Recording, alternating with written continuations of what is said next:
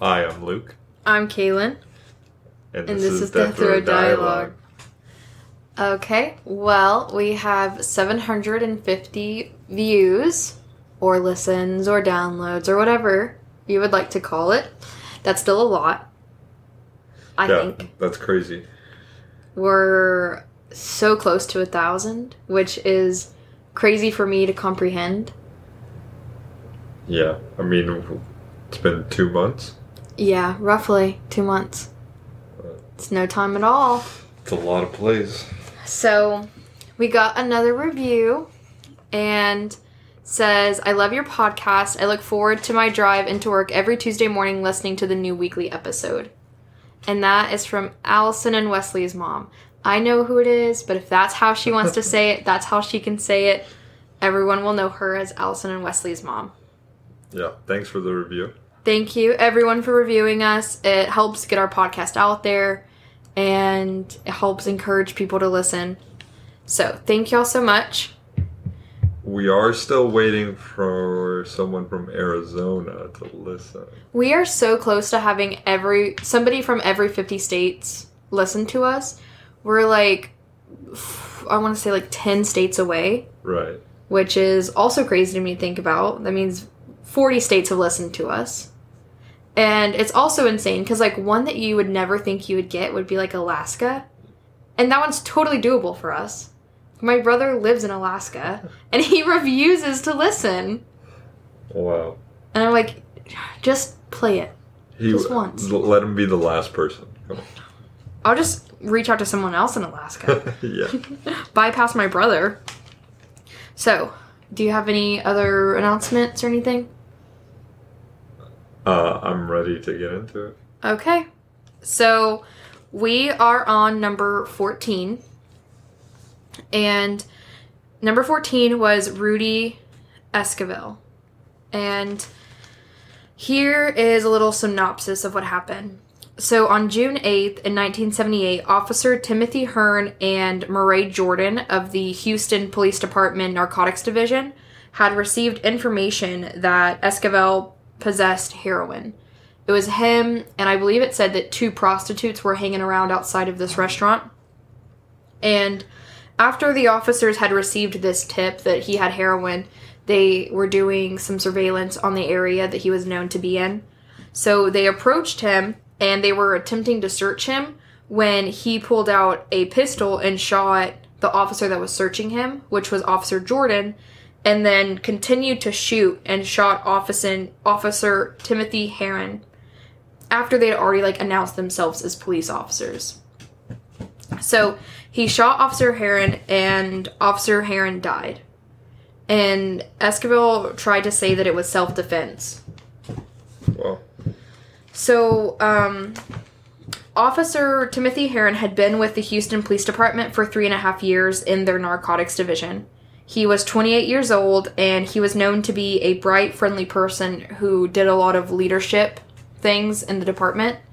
And, there was also mention of him going to state with his basketball team when he was in high school. And I got that information from the Officer Down Memorial page. And, just like all the other officers, there are a lot of reflections on him that are as recent as, I think, last year that people go post on there. So, Rudy Esquivel was 42 at the time that this happened. And he tried to say that it was self-defense because he said that the officers were planting the heroin on him. So, but he had a criminal record dating back to 1953, which would have been about when he was in his teens, late teens. And he got 99 years for participating in a gang rape in 1953. So when he was 17, he gang raped a woman that was on her way to church, and he served 11 out of those 99 years. For whatever reason. How did he get sentenced 99 years and then only serve 11? Because it's that whole good behavior, get out early, get a parole. So he was on parole for that when this crime happened. Right. And that was 20 years after he got out. Maybe he had to do parole for the rest of his life. I'm not sure. Still, it's like he's doing heroin or something. Yeah. So I mean, is he... His parole doesn't seem to matter. Well, I don't know how structured the parole was in 78. That's what I'm thinking. And also, officers do get shot, but I feel like they've learned a lot and they're getting better every day at how to handle these situations. Mm-hmm. And like going as a team and having each other's back. And so hopefully one day we can, protect our officers and we don't have to have them dead. Well, and so that wasn't his only past criminal history. He was also on parole for a crime that happened in California where he assaulted a police officer and had a charge for forgery.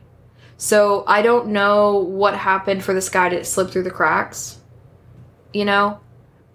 to where he did this violent, assault on a woman. He assaulted a police officer, and he's on parole for both of them.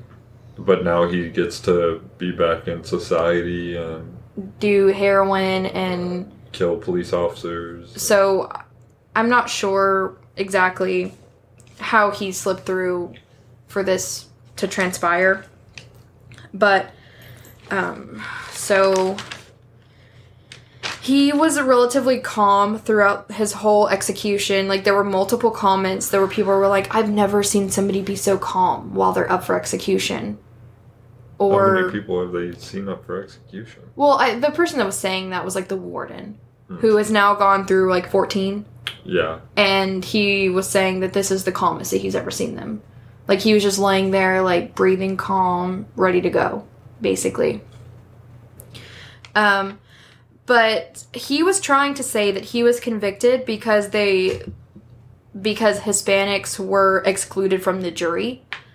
And I think that this was just because shortly before the trial, I think a few months before, the Supreme Court in Kentucky had ruled that that jurors could not be disqualified due to race. So I think he was kind of like, oh, this just happened, so it's like a big deal, so I'm going to go ahead and say that they did this to me. And like that's what a lot of his appeals were based on, was there was no Hispanics on the jury. I don't know how mixed the jury was, but I know that he said there was no Hispanics and tried to say that when they paneled the jury that they left off the Hispanics for a reason. But the court came back with a lot of evidence saying we jured this many people. And we both chose. It wasn't just the prosecution that chose. So if your prosecutor or if your defense attorney thought this was an issue, then he could have chose Hispanics to be on his side. Yeah. So I know that was his big thing that he was trying to say the court did to him, to attack him. So, let's see. Wouldn't the appeal go to the judge that put him on, that did the trial? Well, the appeals can go to multiple different judges, or if they go past the regular court, they can go to the Supreme Court. So, but he had 3 previous execution dates that were stayed. So they took a lot of time to look at everything. Yes.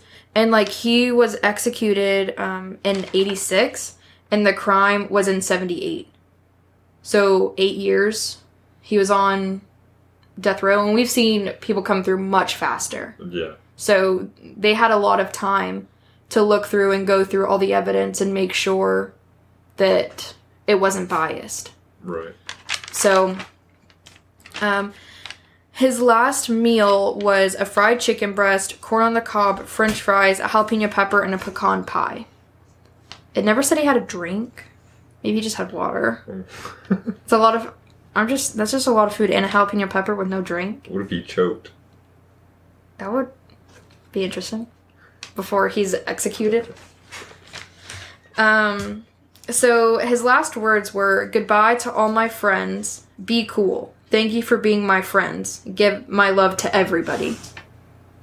And that was it. Be cool. Yeah.